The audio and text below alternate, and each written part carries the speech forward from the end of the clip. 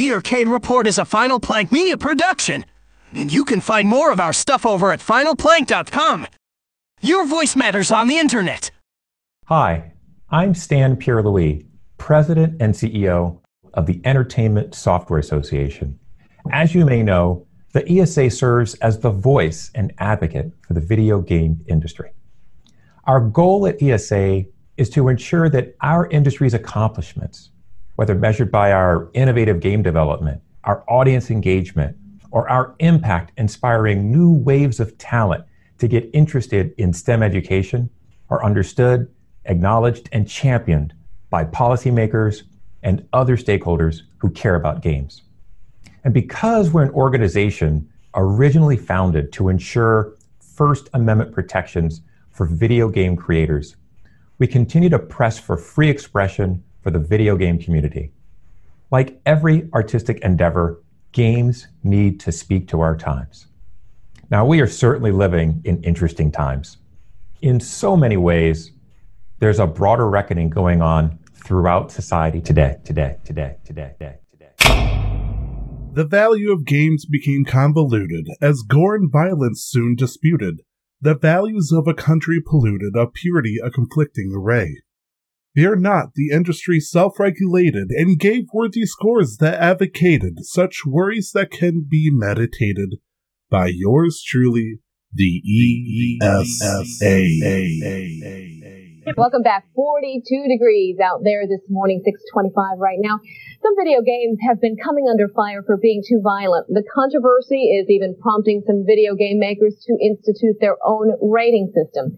And Congress is taking testimony on the same thing. One of the most controversial games is this one you're looking at right now. It's called Mortal Kombat. It's a game by Sega.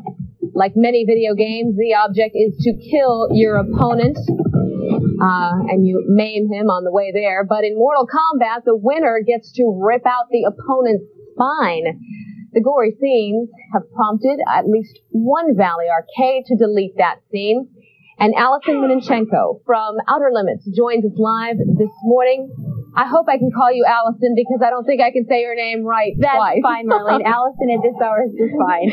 Good morning. Thank you very much for joining us. Thank you. Can you describe the scene in Mortal Kombat that, frankly, we just saw, but tell us about it and why it's so controversial? Okay, Mortal Kombat is one of the most popular games on the market right now, but at Outer Limits Family Fun Park, we have deactivated the kill switch on the game. What that does is it removes the fatalities and what is called a death move at the end of the game.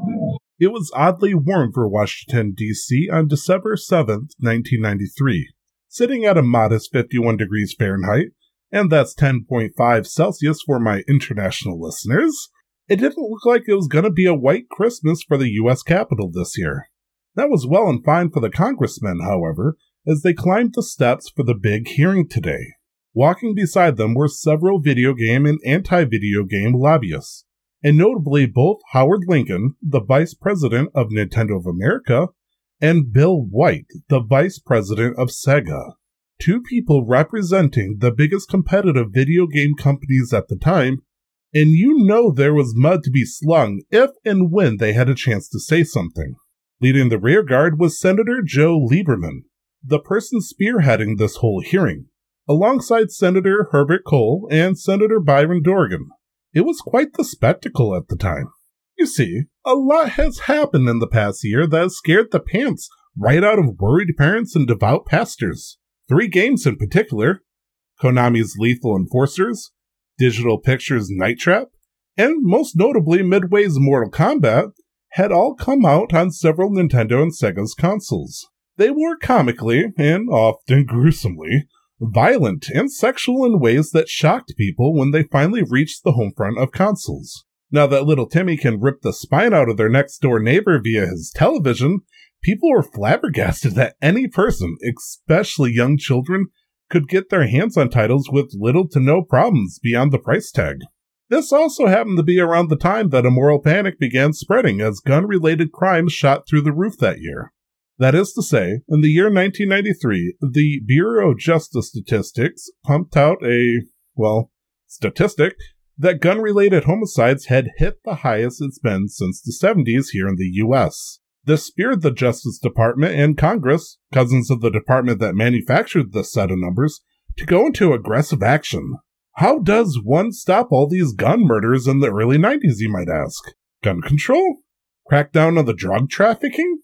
Maybe introduce a better cost of living?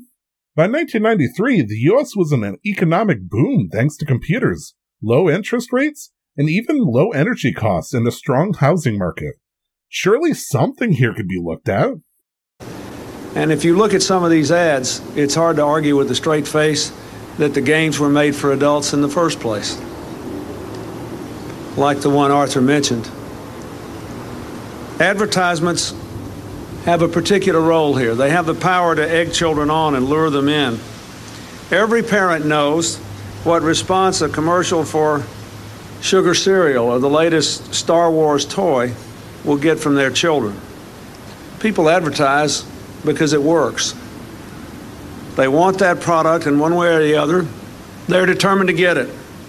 So we ought to think twice about the impact of ads for so-called first-person shooter video games, like the recent ad for a game that invites players to, and I quote, get in touch with your gun-toting, cold-blooded murdering side. Wait, you mean President Clinton was pointing at the TV and saying that the movies and games were making people shoot each other? Are you serious? Yeah, I am serious. And apparently Senator Lieberman was serious too. So here we have Nintendo and Sega, who are technically the host of these violent, brainwashing games de facto to their consoles, and they were now on a trial of sorts to prove that everything is Gucci. The two companies, pointing fingers at each other like school children trying to blame each other for the goldfish dying, had representatives of the gaming industry try announcing mere hours before the hearing that the entire gaming industry, was ready to embrace a self-policing system on content ratings for the system. They knew that the moment that this hit the mainstream news, their butts were going to be scorched by the many remarks of the consumers they've been trying to placate. When the hearing finally started, experts ready to tear the gaming industry a new one began howling about how video games were encouraging acts of violence to children, not to mention the outright acts of sexism and racism prevalent in the games. Senator Lieberman, nodding encouragingly at the damaging info to old Nintendo and Sega, let the two of them go at it like cats and dogs on the hearing floor.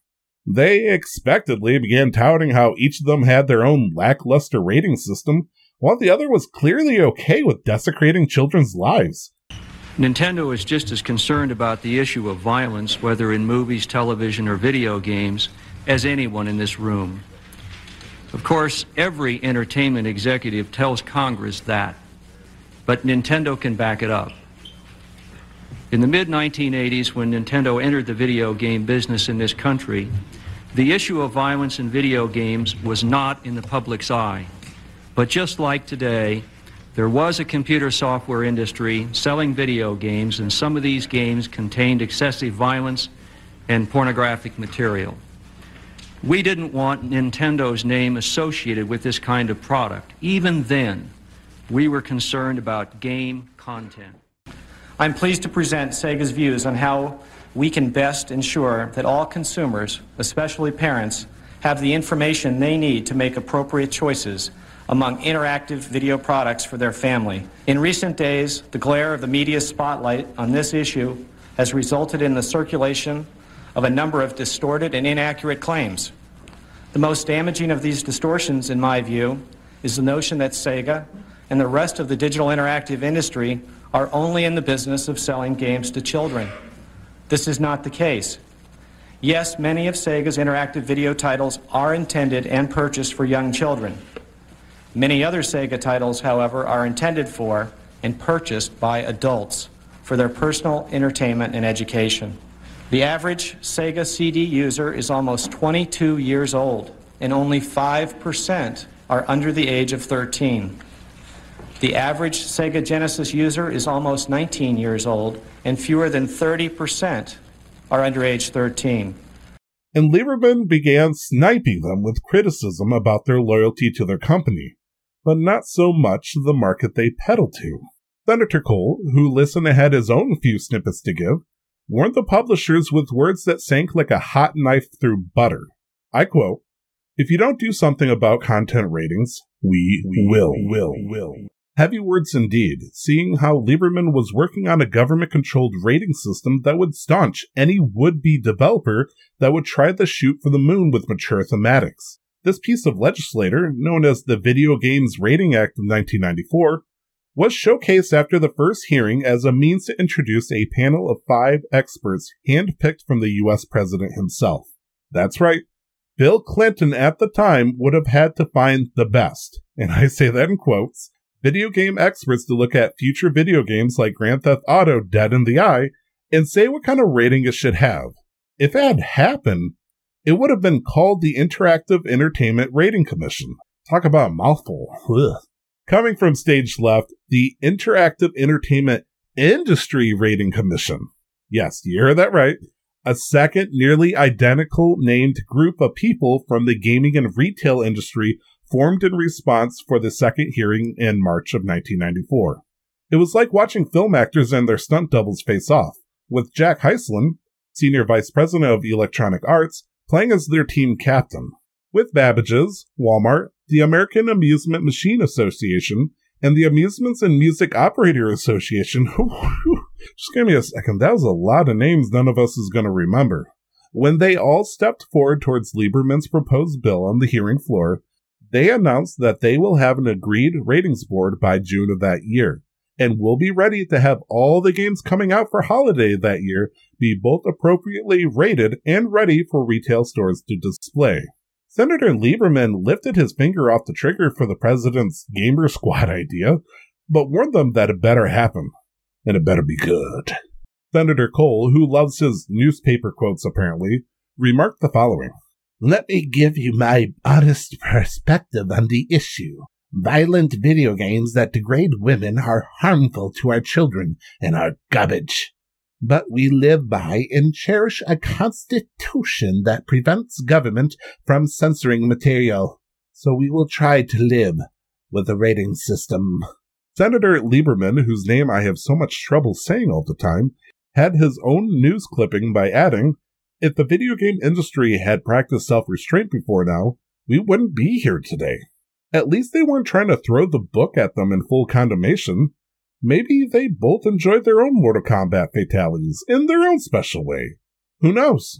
By April that year, the Interactive Entertainment Industry Rating Commission had reformed and collected every big-name video game company they could as advocates, becoming known as the Interactive Digital Software Association, which, for my own sake, please let me do this, I will call ITSA for short. ITSA immediately got to work with CEO Greg Fischbach to making the sacred rating system it needed to stave off the lawmakers from intervening. Using the motion picture's rating system as inspiration, the Entertainment Software Ratings Board, or ESB, came to life as the definitive guide to rating all games and the contents it held. It was shown to Senator Lieberman in July 1994 with full approval, and went into effect on September 13th of that same year. Talk about getting everybody together in a desperate moment to fight government control. Good job, gang. ITSA really is an ideal marvel to look at what could have easily been one of the most competitive markets at the time, and the ESRB is proof of that. But why have I been talking about ISDA when the Entertainment Software Association is the name of this episode?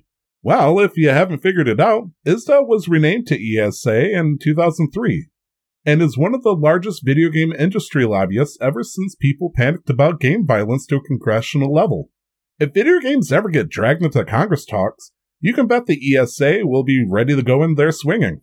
They were also the creators of the Electronic Entertainment Expo, or E3 as it's known by its fellow gamers. To the video game world, they came in at the 11th hour as Charade's heroes, and throughout the 90s and 2000s were highly regarded as the shepherds protecting gaming rights. In this episode, though, we'll be highlighting their triumphs and their misdeeds. Like many blossoming companies in the gaming industry, we may see some seedy things happen in the works, and embarrassing acts yanked behind the curtains. Where promising prodigies can evolve into toxic activities, we see that no good deed goes unpunished. You won't need a media press badge to get into this one, because this is episode of the Arcade Report, starring the Entertainment Software Association.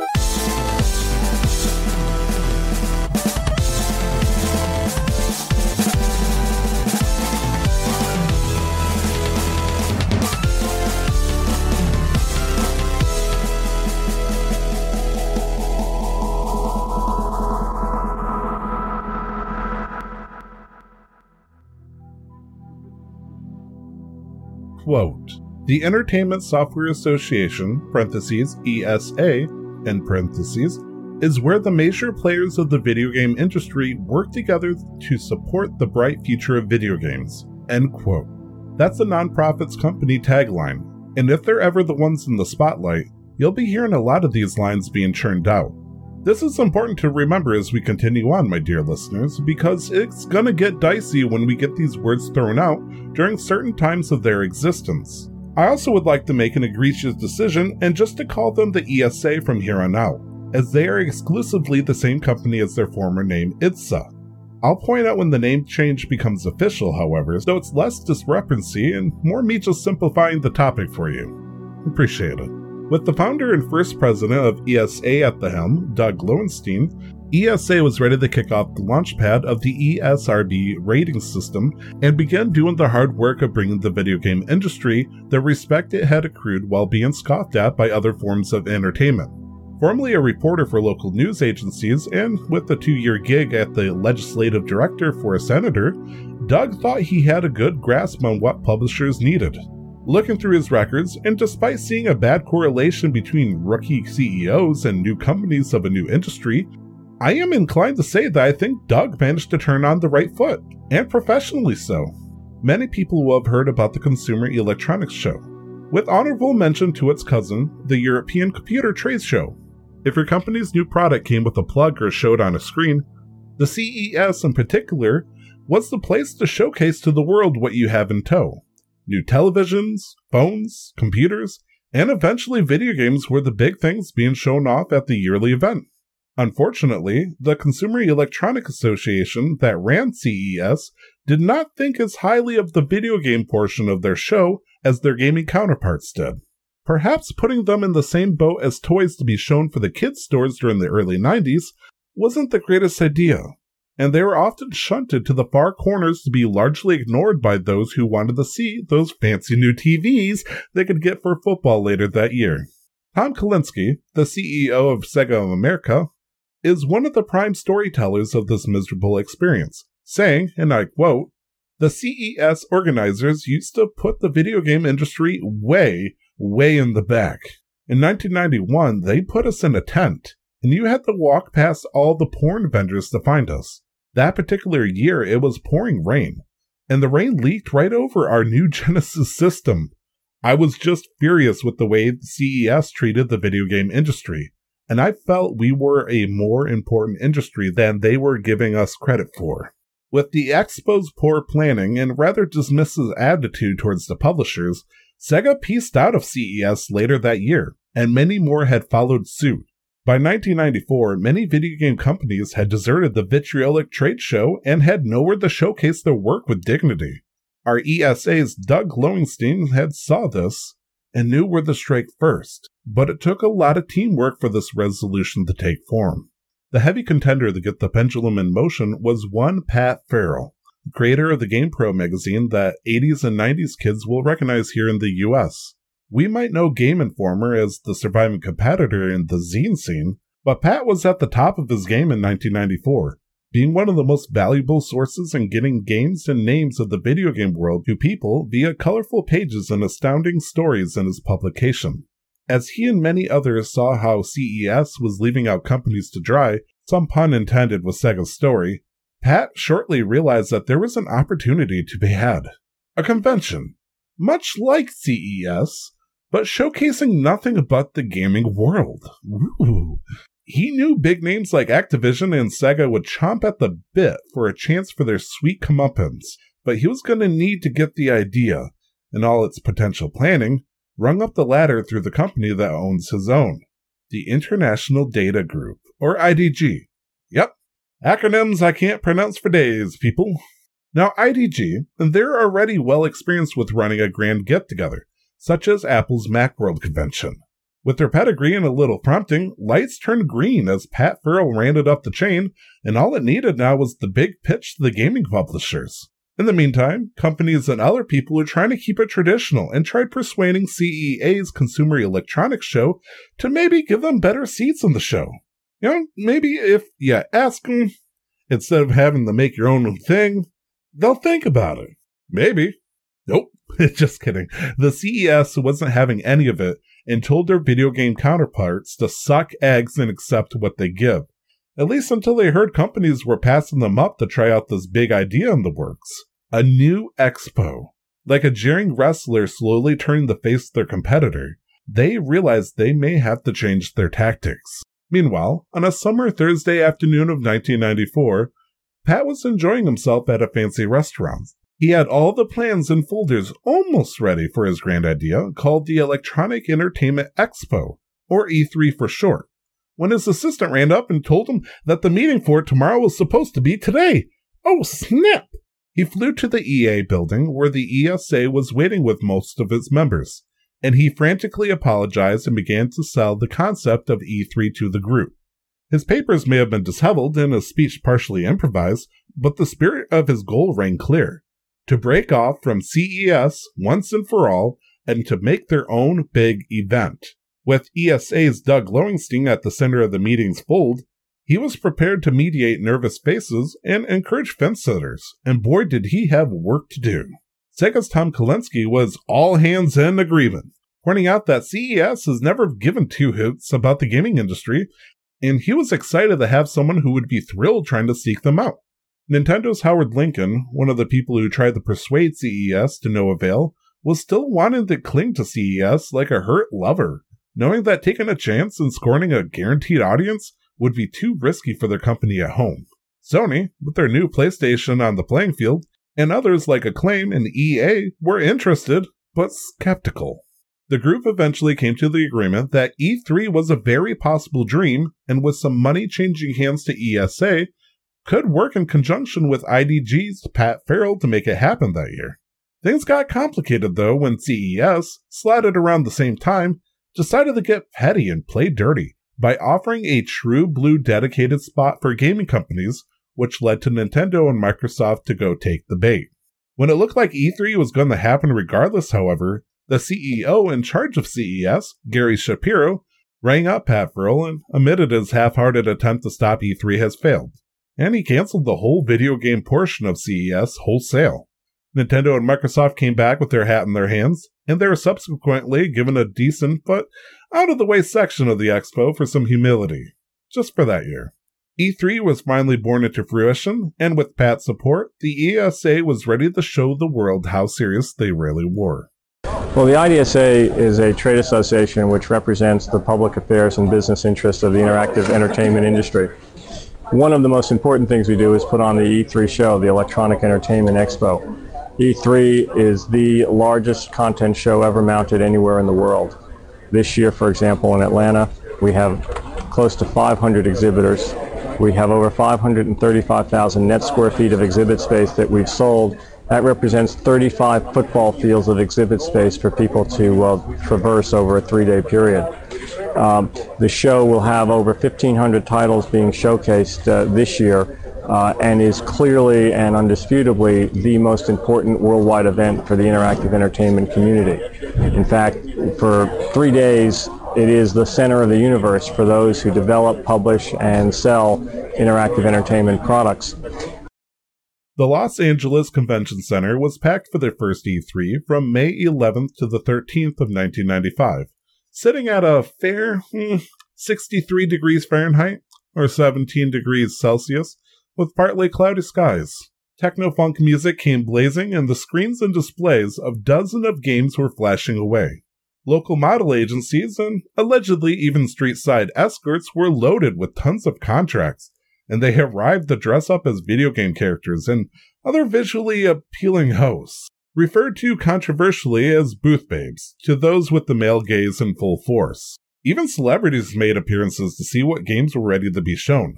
Michael Jackson was attending the Sony party, while Steven Spielberg and even Sylvester Stallone showed up to join with the queue of gamers. Games that just came out or were about to be released were on full display, including Chrono Trigger, Descent, Donkey Kong Land, Earthbound, Killer Instinct, Panzer Dragoon, Rayman, Resident Evil, Ridge Racer, Vectorman, Virtua Fighter, and Wing Commander 3.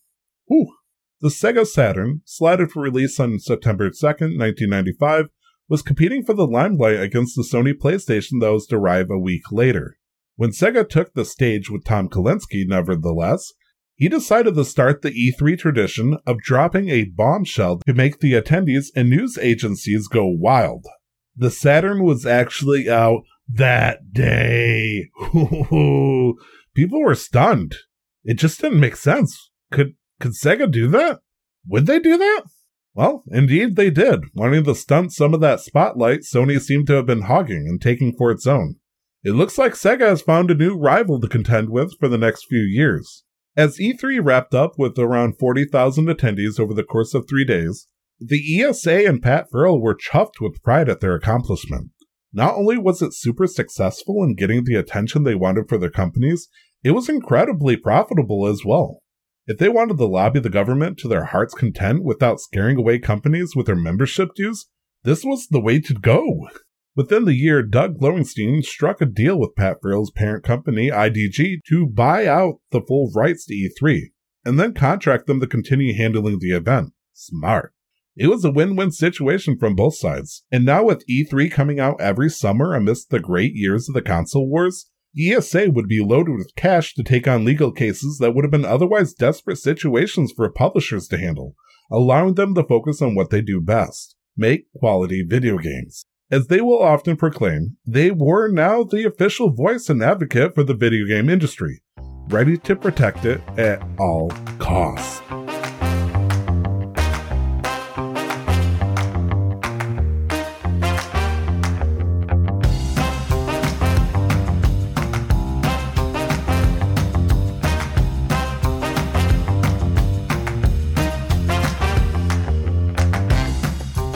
We're going to take a little break here because honestly, the ESA has done a boatload of work in the first couple of years of its existence. Creating the ESRB rating and making E3 happen in the 90s is a real accomplishment, and an amazing one at that.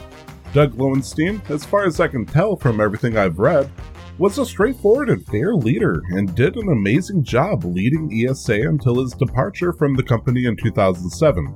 Unless you count an infamous speech he posed in the last days of a CEO. As far as I can tell, the internet has been almost completely scrubbed of any audio due to either time or legal opportunity. I got the big old script though, and it's a bit of a doozy. From what I read of it, it appears he gives what counts as a rather vulgar speech at the time. Not really nowadays. But it starts with taking potshots at Rockstar after one of their games is revealed to have a sex minigame, known as Hot Coffee. When this hidden piece of content was discovered after some modding revealed it to be a separate but otherwise functional scene, an uproar amongst the puritanical public began, and pitchforks of the legal kind wanted Rockstar's head. Despite the fact that the company had actually left ESA a sponsored role in the association, Doug decided to make an unheard of move and rounded his speech of the situation in defense of Grand Theft Auto's situation, citing, and I quote, "Rockstar has a long and proven track record of bringing innovative and groundbreaking entertainment to millions of consumers around the world. The current controversy surrounding Grand Theft Auto, San Andreas, is the latest example of critics attempting to blame the entertainment industry for the societal ills that are not actually the result of a complex array of factors." While milquetoast to some of the hot takes we've seen throughout the years, this was a huge deal for video game companies that operated in the United States. What Doug was laying down was the bricks of lawful pavement that would be the mantra protecting video game rights, primarily through the First Amendment right of free speech.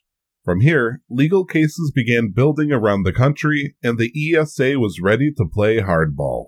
Heading up the uphill battle against censorship that was being sought against games, particularly ones rated M for mature, one of the first court cases ESA handled was ESA versus, and forgive me for slaughtering this name, Blagojevich, who was the governor of Illinois in 2005.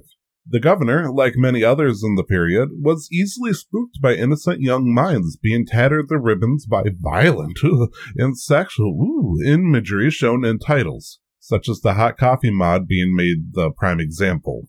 In response to pressure from his constituents, he signed a bill into law that banned all sale of games that portrayed these mature themes to minors. Now, hypothetically, I can see his perspective in retrospect. Who can't?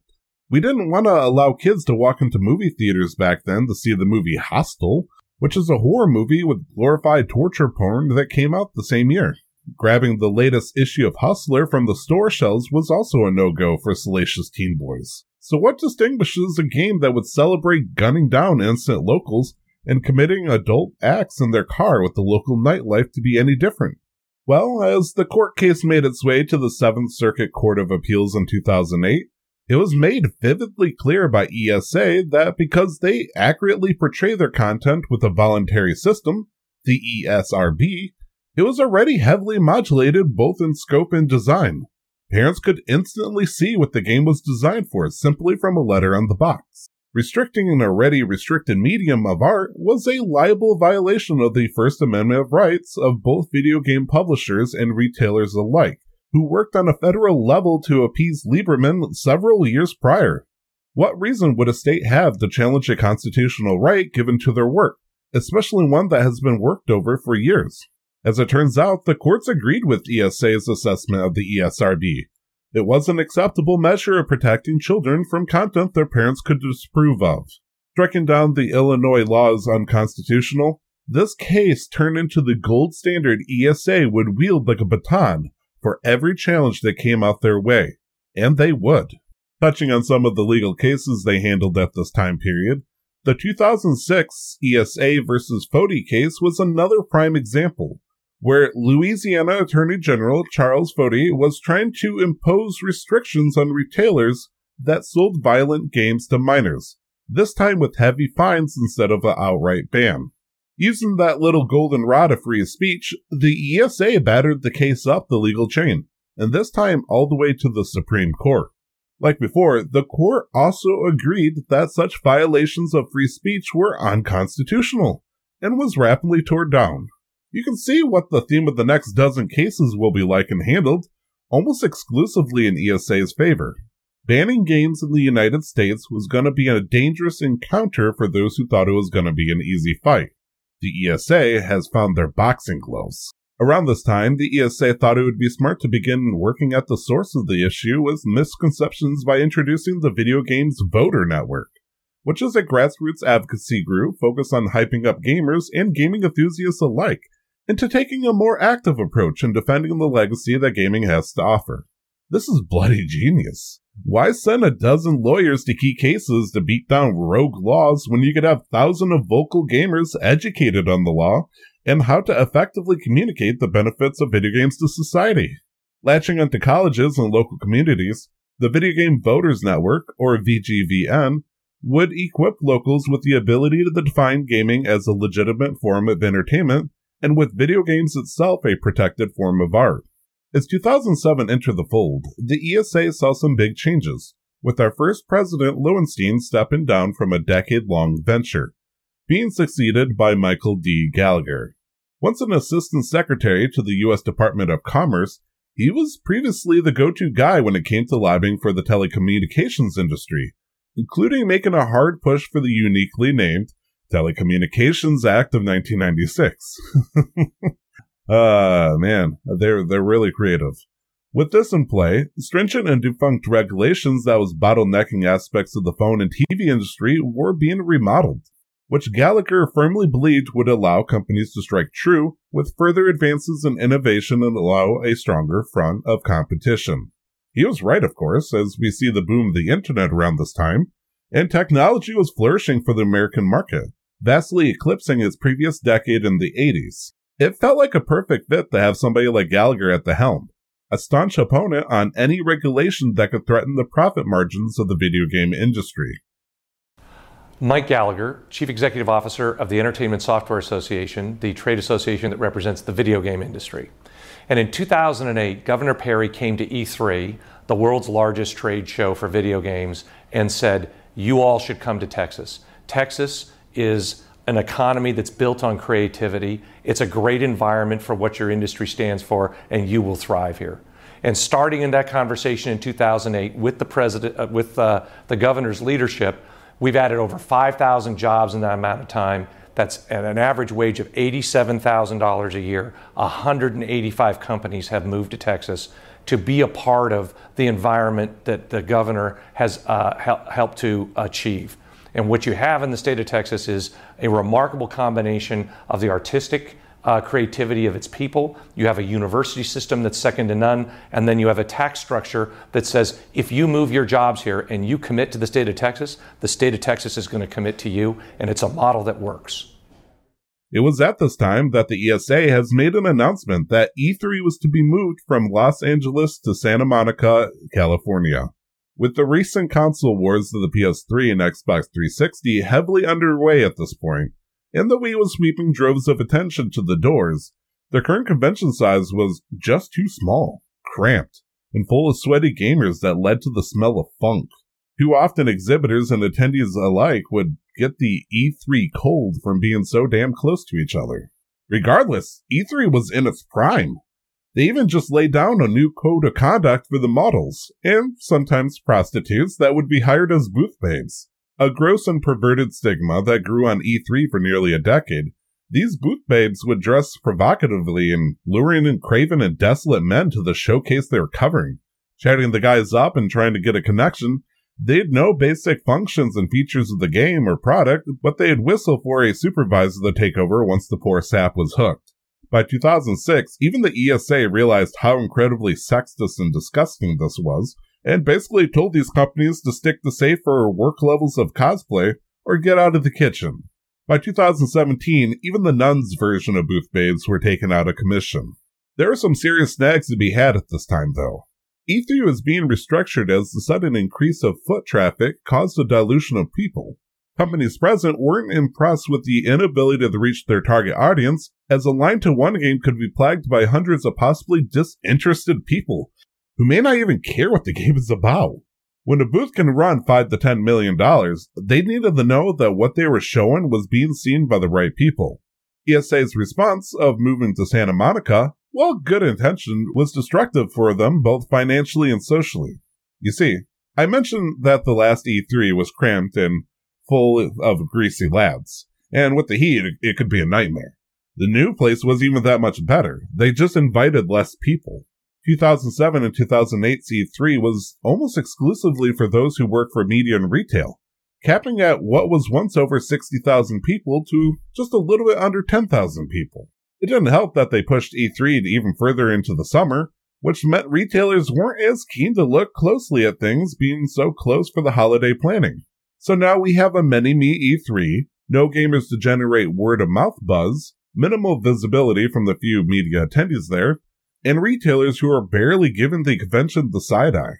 It was then that one of the biggest gaming companies at the time, Activision, decided that it was a big fish in a little pool, and stepped away from both its position in the ESA and E3 entirely. Codemasters, the British subsidiary of EA, also stepped away. But EA itself didn't? ? Weird flex, but okay.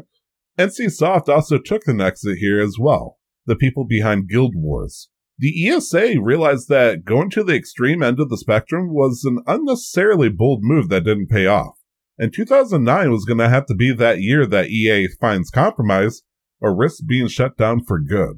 By the time we reach 2010, business is booming for the video game industry. All three major game systems, now with some years behind their belt, was chucking out bangers like Mass Effect 2, God of War 3, Halo Reach, and Red Dead Redemption. Ironically, the top 5 best-selling games that year were Wii Sports, New Super Mario Bros. Wii, Wii Sports Resort, Wii Fit Plus, and FIFA 11. Gotta leave it to Nintendo to have those long legs. ESA, with Gallagher pulling the reins, was still engaging law policies and sponsoring research to help promote how video games were benefiting health, education, and job creations. By 2011, this was solidified in the form of the Video Games for Health Initiative, which went on to partner with organizations like the American Heart Association and National Institutes of Health, both of which were exuberant in promoting gaming behavior that would have long-term benefits. Granted, it's still clear that the ESA is focused on protecting the businesses that formed the organizations, and a lot of this was financially managed and promoted to help combat stereotypes. It's possible that the ESA had some degree of bias in promoting the Video Games for Health initiative. as the organization represents the video game industry and has a vested interest in portraying video games in a positive light. However, it's important to note that as the initiative was supported by scientific research and partnerships with reputable organizations such as the American Heart Association and the National Institutes of Health, which suggests that the ESA was also seeking to promote the use of video games in a responsible and evidence-based way. Additionally, it's worth noting that the concept of using video games for health purposes is not a new or controversial idea. There is a growing body of research indicating that certain types of video games can have positive effects on cognitive function, physical health, and mental health. By promoting the Video Games for Health initiative, the ESA was likely seeking to raise awareness of these benefits and encourage the development of games that can have a positive impact on players' health and well-being. Backing up a tad bit to help refocus on E3, the ESA had a year to find the sweet spot between having a small city's worth of people show up and only having the press and store reps appear. While I was touting a great year for games in 2010 earlier, 2009 was a different story with the global economic downturn and the housing market crashing to the ground in the States. Swine flu was also amidst an outbreak in the entire country, especially in parts of California where E3 is expected to happen. It was looking rough. In the end, 2009's E3 still hosted 45,000 people at the risk of sickness spreading. The kicker was it was completely shut off to the public, meaning if you wanted in, you needed to know a guy, be someone buying a spot there, or have a boatload of money to buy your way in. The desire to get into the big version of E3, however, was enough that the attendance did flourish to the 45K cap at the event, despite losing Activision and Vivendi's exhibits in the mix. The style of E3 would go on for 7 consecutive years before once again being open to the public. It appears to have performed financially well for itself, but from a bird's eye view, this appears to be when the strategy and legacy of E3 being the spotlight of gaming news began to plateau. With the surge of cash coming in from the following years of E3, the ESA took several steps in both the venue's direction and of legal standpoints.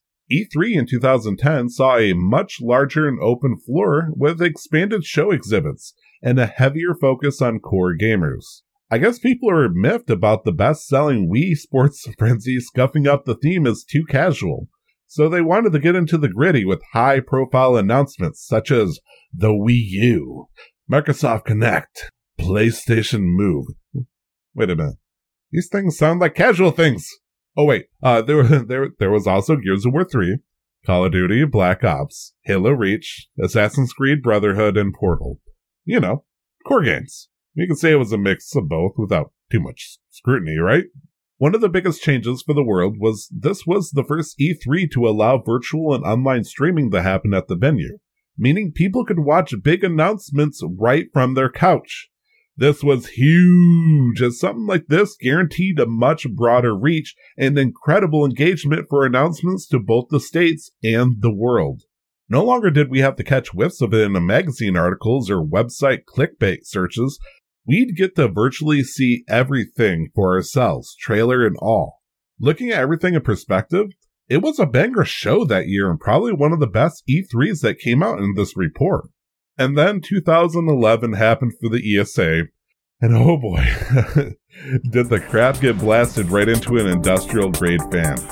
In San Francisco, just miles from the heart of Silicon Valley, members of the tech community gathered to rally against 2 national bills, the Stop Online Piracy Act, or SOPA, and PIPA, the Protect Intellectual Property Act. Information needs to be free. We don't want this bill fixed. We want it stopped. We don't want censorship, and this leads to a form of censorship. Just to be clear, we're not fans of piracy at all, but we are fans of just the freedom of information. Across the country in New York, the scene was similar as protesters gathered outside the offices of Senator Schumer and Gillibrand, 2 co-sponsors of PIPA. Who loves the internet? Online, thousands of internet companies were waging their own battles. Wikipedia suspended service, Google provided a direct link for people to take action, and blogging tool WordPress made the censorship message clear. There are tons of folks out there who probably weren't really aware of SOPA and PIPA before today. They're finding out how scary these bills really are. The message has also struck several lawmakers, and now, as of Wednesday afternoon, 2 Republican senators said they would rescind their support. I don't think the bills in their current form have any hope of passing at this point. Even President Obama has said he wouldn't sign either into law.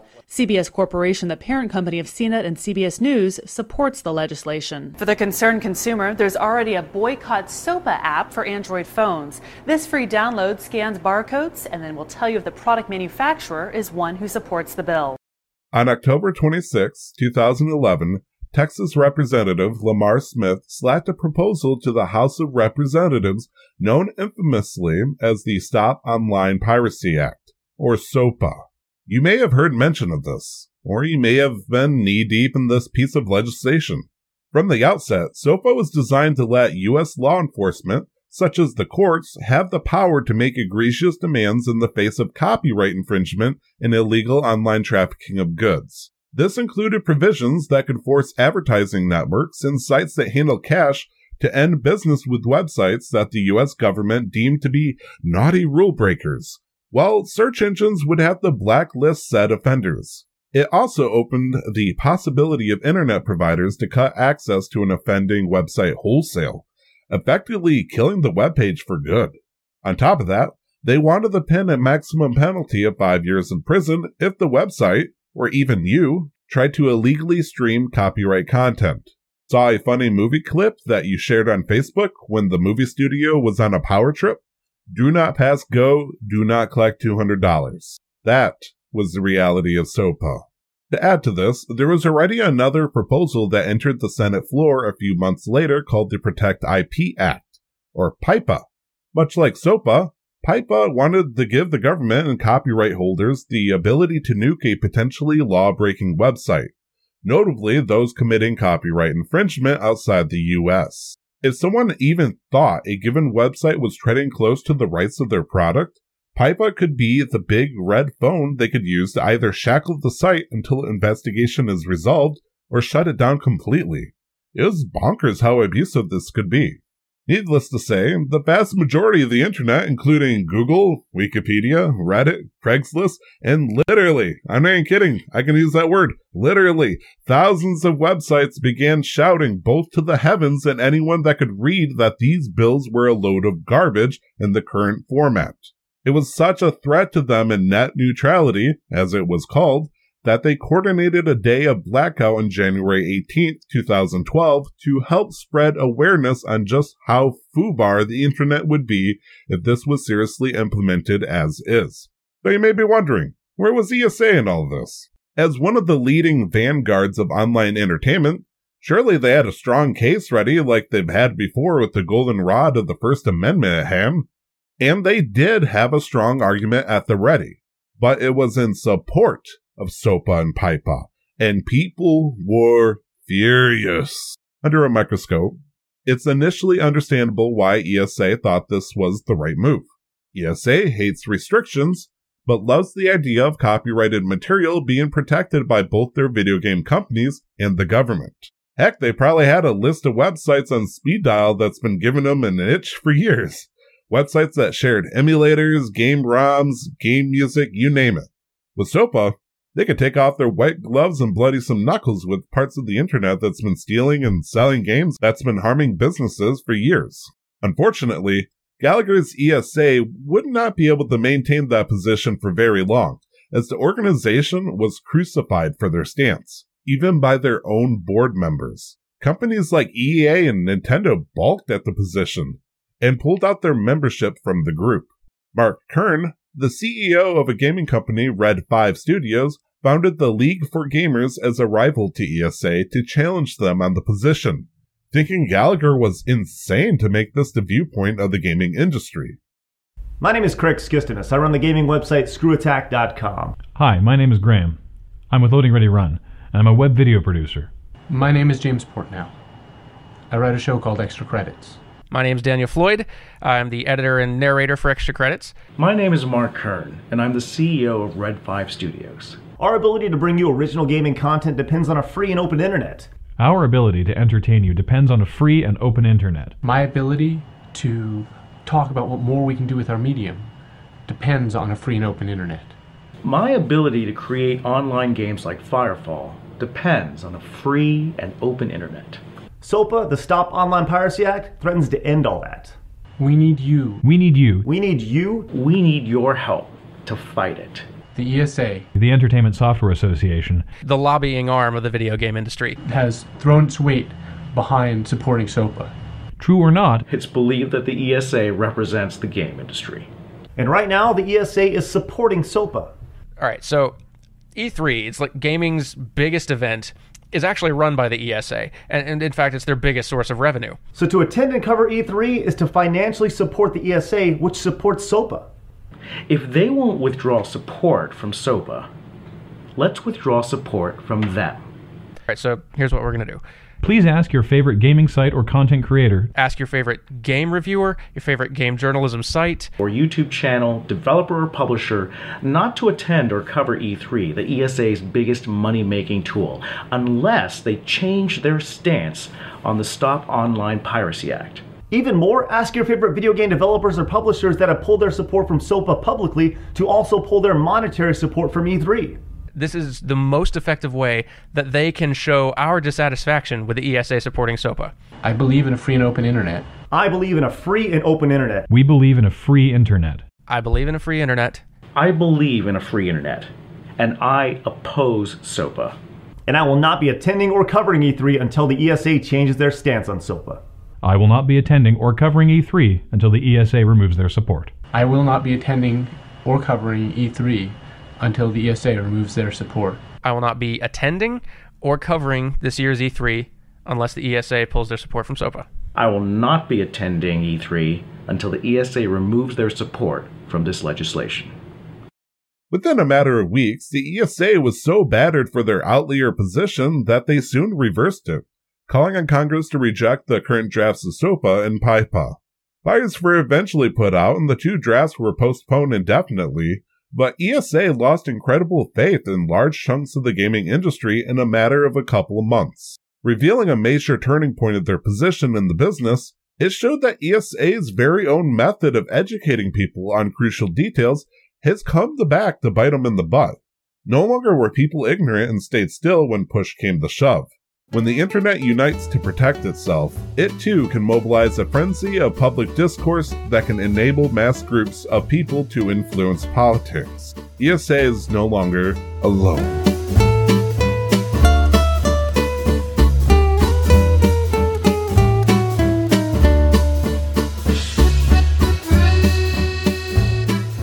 By 2013, at least $6 million has been reported by the ESA in handling serious and frivolous lawsuits. The court case in California, Brown v. Entertainment Merchants Association, has finally came to a close at this point in favor of the ESA. This is one of the last major cases where a state law was made to restrict sales of violent games to kids. And so far for the next couple of years, the ESA will mostly focus on things behind the scenes, mostly trying to shoulder check any would-be sites or groups that misuse assets not legally obtained from the video game company. Cease and desist letters and notice of takedowns were their go-to, and trying to persuade search engines to delist offending sites. If you think that sounds awfully like what SOPA is trying to accomplish, you'd be right. The key difference is that the ESA needed to play fair and ask nicely. It was up to the companies like Google to see reason when it came to it. Over at E3 over the next few years, things start to get a little dicey between the major convention and the startup companies that usually show up. With the price of showcasing product being astronomically expensive, video game companies began to realize what Activision figured out long ago. Sure, E3 was the mecca of gaming news and big announcements, but now that the streaming component of the show was the de facto way for an overwhelming majority of consumers to see it, what was stopping them from hosting their own virtual event? Tradition? Legacy? That might work in a more antiquated industry, but in the region of technology, forging new paths and methodology has always been part of the playbook. That year, the same companies that had, albeit temporarily, stepped away from the ESA board, Nintendo and EA, decided that they didn't need to do the whole song and dance. Sure, Nintendo wanted games in the hands of media, so they kept some floor booth space, but large sums of money were left pocketed as they introduced their first rendition of the Nintendo Direct, a pre-recorded video that would live stream to the world about upcoming Nintendo news. It was a huge hit, and the main form of communication we see with Nintendo today. EA eventually forms their own event called EA Play, which they began hosting near the E3 area starting in 2016. Microsoft and Sony were beginning to transition to a partial appearance at E3, using special press conferences to reveal the Xbox One and PS4 for the first time, respectively. They, like Nintendo, were more than happy to grab some floor space to show off their future game titles, but the magic was no longer completely under ESA's umbrella. Funds began to slip, and smaller studios that would try to claim the free space found it was too ungodly expensive to maintain. Who in their right minds would afford the multi-million-dollar bill to the performance they did back then? Perhaps for a multitude of reasons, E3 eventually allowed tickets to be sold to public attendees for their 2015 show. Some 5,000 tickets were passed off to vendors to sell for general admission, making the public a mere estimated 10% of those who would make their appearance, costing a whopping $249 for a 3-day pass, notably costly in comparison to other passes for media and industry. It would give you a rare chance to check out the show floor, visit panel discussions of developers and their game staff, and much more. Fun fact, this is the current cost of the entry fee if you wanted to attend E3 as of 2023. If it was still happening. They either did not think that this was too expensive, or they really freaking needed the money. Either way, it's a big no for me, dog. And apparently them too. Whoops. On the legal spectrum of our company, 2015 was an interesting year for the ESA as they took the stand for Let's Players in the modding community. That's right, it's your boy, ESA. I'm kinda kidding, but there's a thread of truth as to what happened. It was around this time that the U.S. Copyright Office was making new rounds to updating the Digital Millennium Copyright Act, or DMCA. I'm sure you've heard or even seen the acronym at one point or another when you're searching for something that, involved movies, music, or gaming, wink wink. It was the foundation and gold standard protection for the copyright of dang near anything digital that could be pirated or otherwise be shared for free. With it being almost 15 years at this point, and with the internet much more diverse in those years, video games were to enter the scrutiny on legal rights on the internet. So here's the rub. You make something, you get it copyrighted, it's all legally protected, and then you send it to the internet, and then you make sweet cash. Huh. Here comes the money. Here we go. Money talk. Here comes the money. If the copyright holder, or someone dubious in their eyes, were to take that product and make a derivative, that is now an entirely new entity with copyrighted material in the Copyright Office world. A car company might use 90% of the same materials and design under the hood, but if it makes a new line of model, there's no way they can't claim it's the same vehicle, right? Now the kicker is, you would think that the ESA would be hardcore gung-ho about letting the modding community touch an intellectual property, and, well, messing with assets and turning Link into Waluigi on Ocarina of Time. Turns out, and this is to my great surprise, that they actually advocate for them. They're like, yeah, cool, go ahead, modify and customize games however you dang please, so long as it doesn't turn into a business model and the game isn't actively supported by the developers. Now, and I'm going to go off script for a moment here, because I want to specifically point out that if it's somehow in the process of being profited, the ESA very specifically does not want you taking any form of it besides the version you paid for. But the moment it's no longer available for purchase, ESA just goes, yep, go for it. They even went to the Copyright Office and requested the exemption to be made for this specific purpose. The ESA recognizes that modding can contribute to the creativity, innovation, and longevity of video games. And so this was a big step in the direction that companies like Nintendo and Sony would have traditionally slammed the hammer down.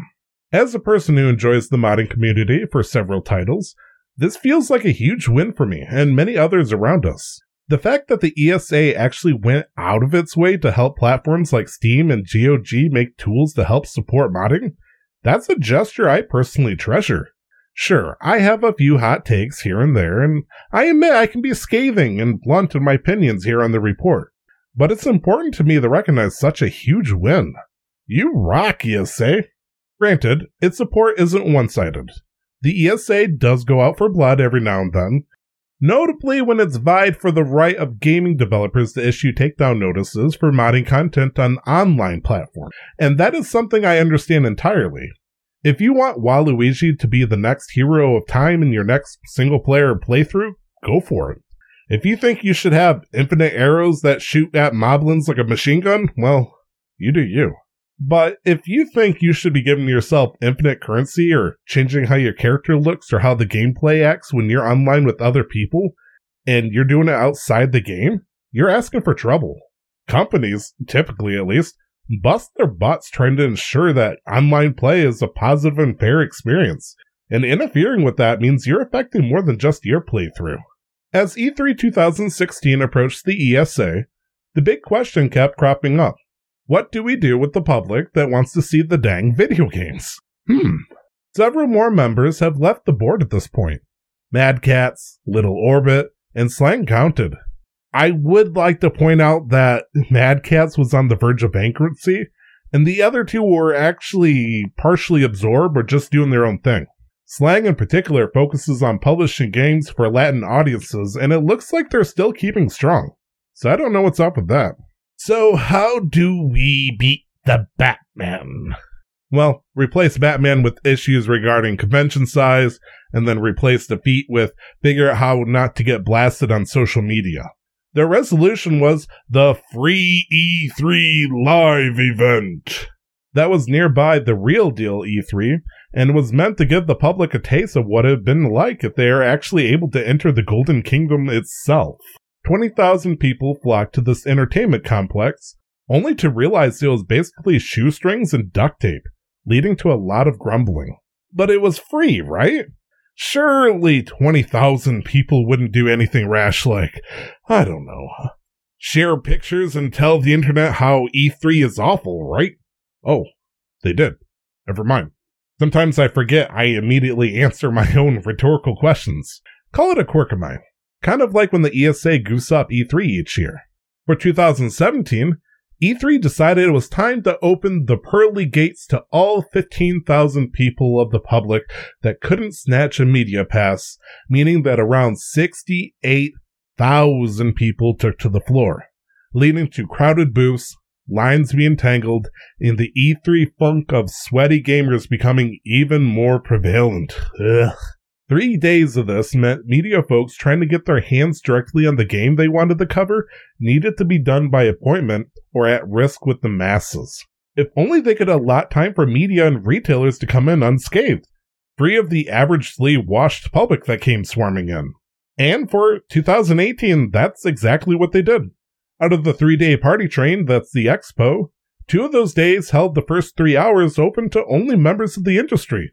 I've heard stories from media outlets like Giant Bomb and IGN recount tales about the joys of traversing E3, dealing with questionable placement, and needing to do reports and interviews in hallways and bathrooms. I can only hope that giving the media some literal breathing space did some good for them at the time.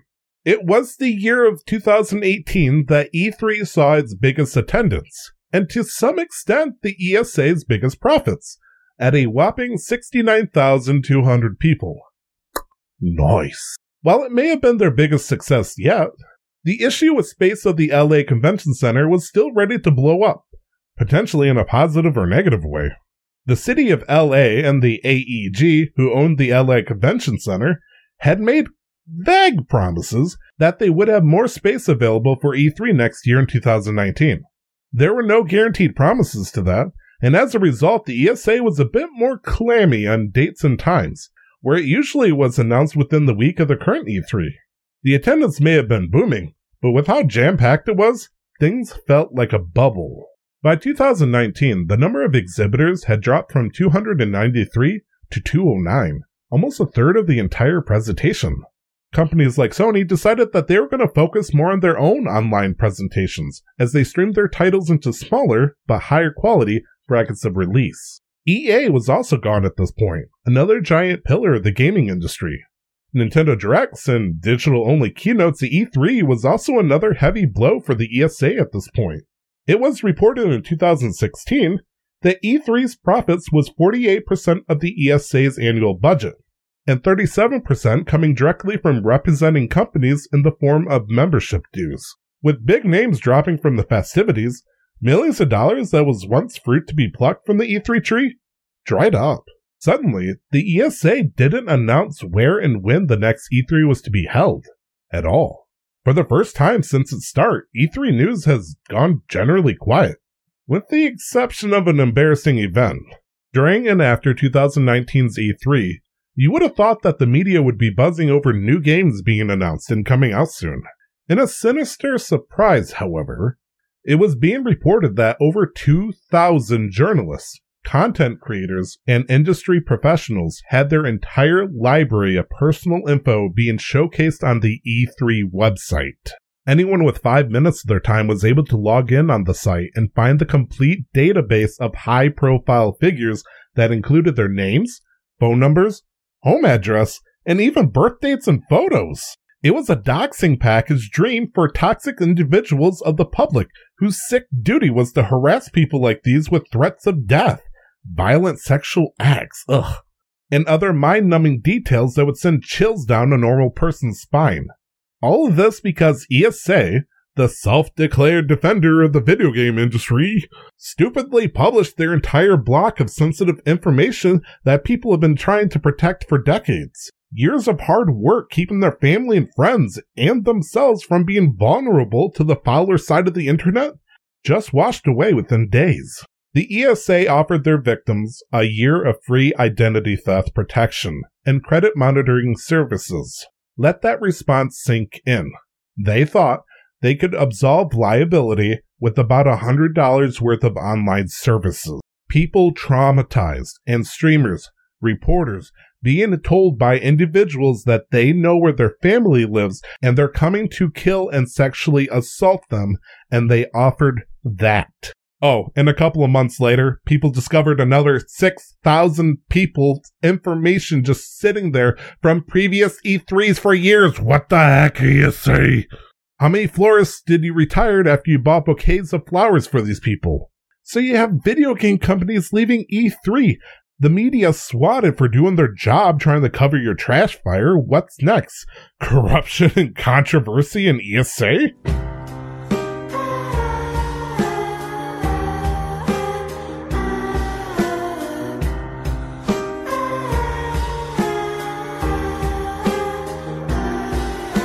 Well, yeah, actually.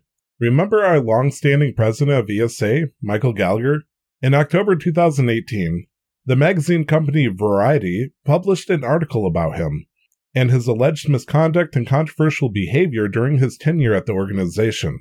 The article was based on interviews with current and former employees of the ESA, as well as other industry insiders. This tell-all sort of story covered how he was consistently verbally abusing employees to the point of bullying, sexually harassing female employees with lewd comments, inappropriate touching, and much more. People who currently or formerly work there described his presence as hellish and traumatic. To add to this toxic work environment, it was reported that he would pit employees against each other for positions of favor or just to keep their jobs, and even fired old talent for cheaper hires he took a shine to. Topping it off, in my opinion, was when he tried to position the ESA to be in complete support of the then U.S. President Donald Trump, an unpopular move from many board members. Gallagher himself flat out denied that most of this happened, saying that the equivalent of #fake news, and claiming the article was unsubstantiated. On the flip side of this, the ESA, notably through Robert Altman and Phil Spencer, actually admitted in the same time frame that they knew this was reported and was already amidst an internal investigation. I'm guessing Michael crapped his pants in both fear and anger if there was any pants left after it had caught fire for lying so much.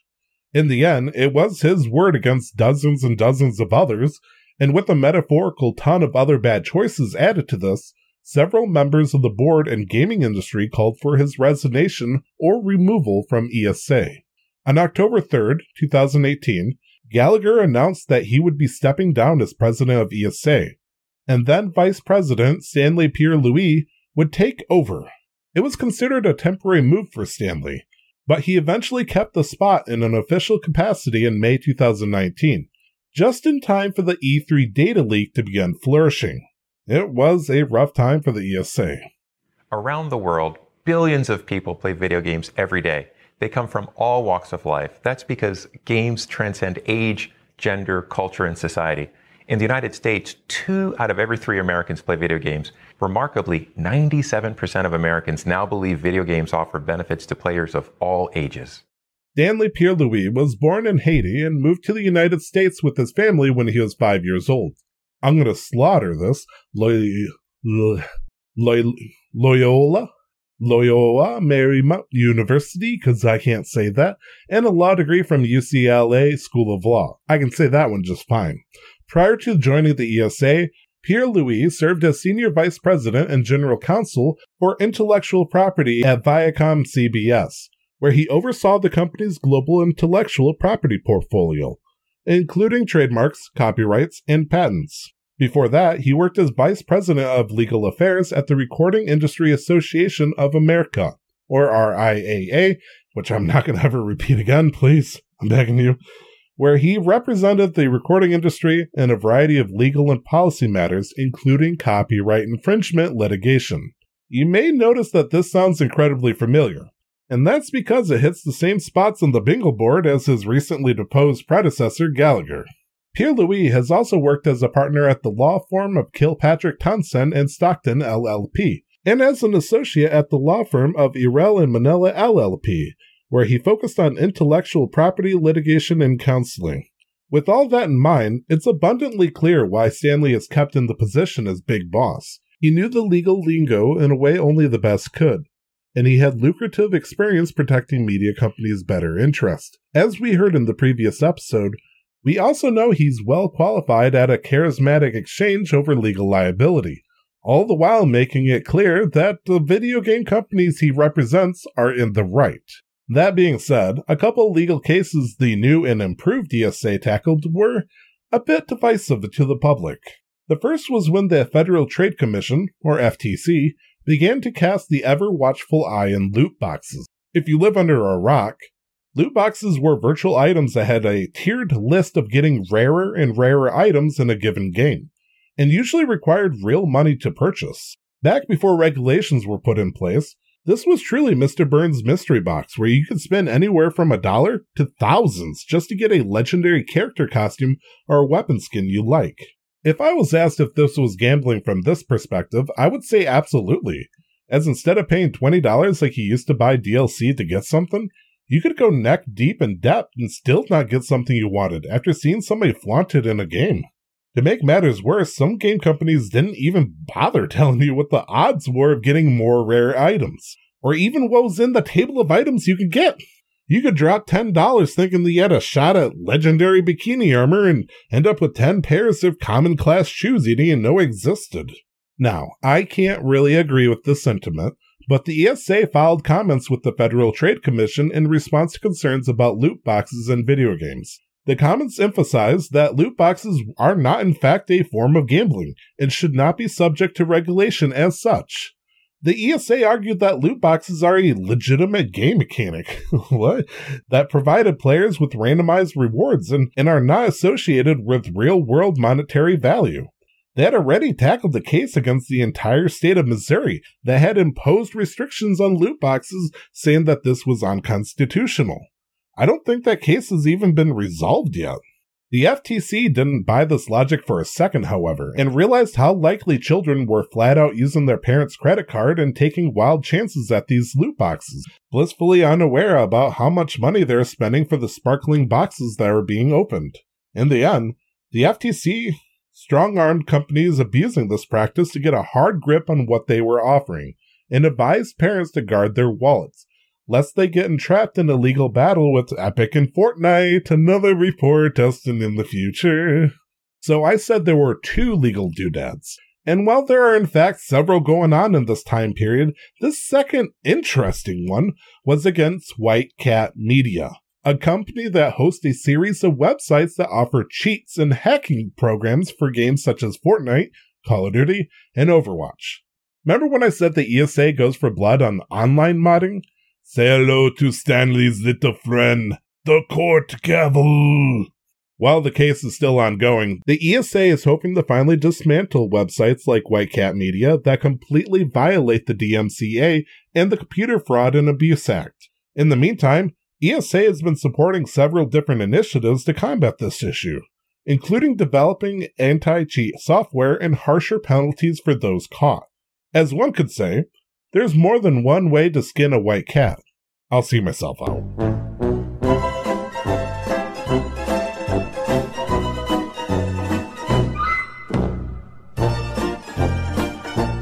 And I'm back after taking a small break. Thank you. I'm sure you missed me, but not as much as you missed E3 because howdy doody, was it in for a surprise in 2020. During the winter of 2019, the ESA had big and what many described as terrifying ideas in store. Not only were they going to keep using the LA Convention Center for at least one more year, they were going to add 10,000 more tickets to the public. Remember when I said the place was packed to the wazoo with almost 70,000 people in 2019? Now add another town's worth of people to the mix. What were they thinking? Well, they thought the solution to the guaranteed god-awful lines was the infamous word they coined as Qtainment. I gotta say this word again with a bit of thickness. Qtainment. Entertainment in queues, where they had lined TVs to display ads, game trailers, and other bits of media as they stood for hours to play one game. There was also talk about a FastPass-like system where you could pay even more money to cut the line and play before the sweaty peasants could, like you were hot stuff with the VIP bracelet of a theme park. They also wanted to lure every influencer, and yes, I mean TikTokers, Instagram posers, YouTube short makers, you get it, and welcome them in as a special breed of gamers that could get appointment-only presentation in new games. So here's you, the normie who spent $250 to get to the event.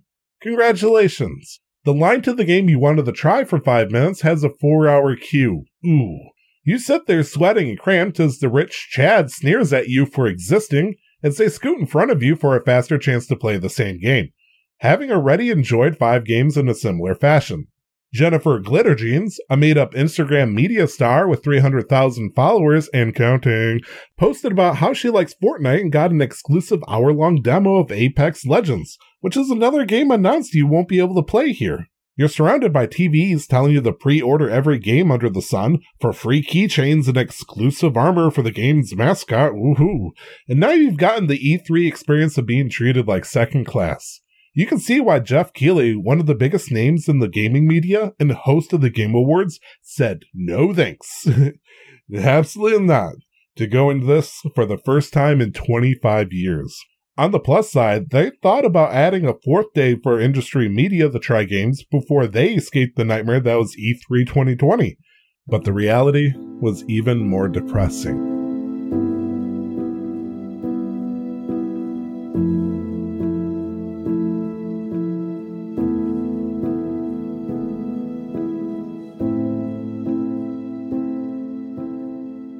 You see, it would have been summer of 2020 for this hellscape E3 to exist, but a viral epidemic that murdered both hundreds of thousands and any chance of a large-scale event happening was on the horizon, and the coronavirus issued the kiss of death to E3 as we knew it.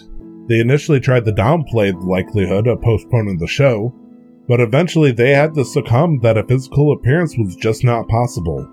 And even a virtual equivalent was untenable thanks to the pandemic.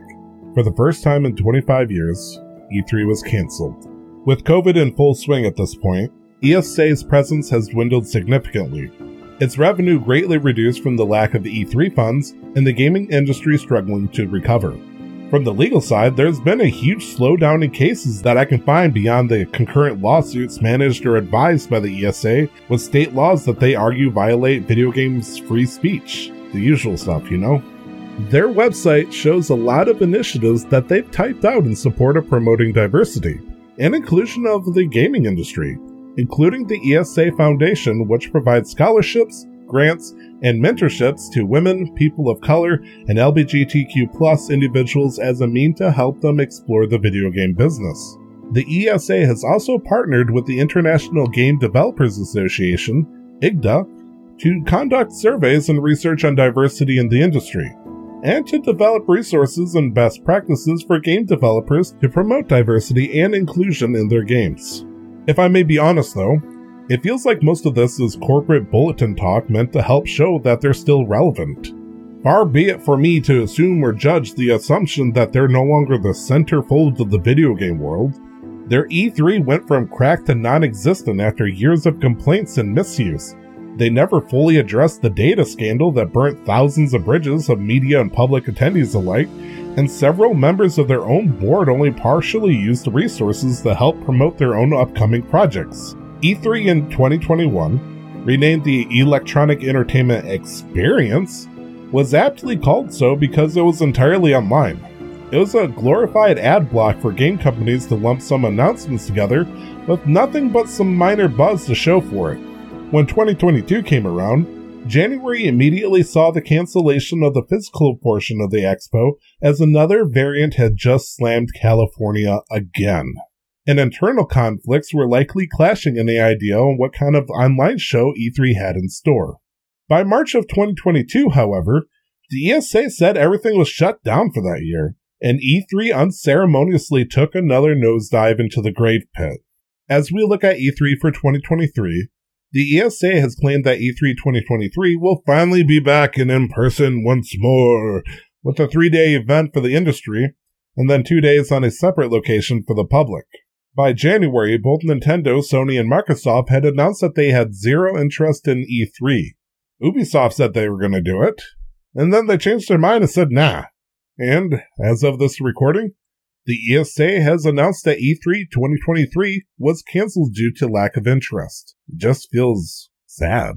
Today, the ESA is neck deep in an identity crisis. They're struggling to maintain E3 as a pillar to the foundation of gaming news as the internet plays host to individual game companies carving their own time slots for announcements. Leading a large portion of responsibility, they initially had a large amount of the responsibility on ReedPop, who manages conventions such as PAX, New York Comic Con, and Star Wars Celebration, hoping that there was going to be a Hail Mary move. But as we know already, that's just not going to happen. Unfortunately, we don't know what the future of E3 is now. Only time will tell, and that's if it passes the legal team at ESA. In the end, I want to stress the importance of ESA in the past 20-something years in the legal world for gaming. Without that faithful grouping at the DC conference in the 90s, the government would have stepped in and dramatically altered the future of games, perhaps similar to Australia's strict handling of the matter. Whereas our Aussies had to deal with mature games being the topic of heated debate for decades, the US was able to comfortably loot dying prostitutes on the streets of San Andreas and slay hundreds of demons on the trek through hell. The social standing of ESA, however, has always been lackluster and occasionally garnished with disdain. You never knew what side of the coin the organization was going to land on as the years went on. But if there's one thing we can be certain of, it's that the internet will unleash justice and rear its ugly head when the need comes. Speaking of the internet, the ESA actually has a YouTube channel, and it's ironically representative of the company now. Currently at 159 videos, you can see how E3 videos between 2014 and 2017 did remarkably well with trailers and other teases. But as time went on and they tried a more advisory and impactful role, viewership dropped exponentially. Their last video was over a year ago, and the average view per video in the last 6 years barely surpassed 200 people. Not 200,000, 200. Their most recent video, a webinar advocating for a safe online play, currently sits at 100 views. 101 if you got me giving it, a morose look. 100 people in the entire world took a look at the last media attempt the ESA has tried to be a public figure. I think that sums up their reputation rather neatly.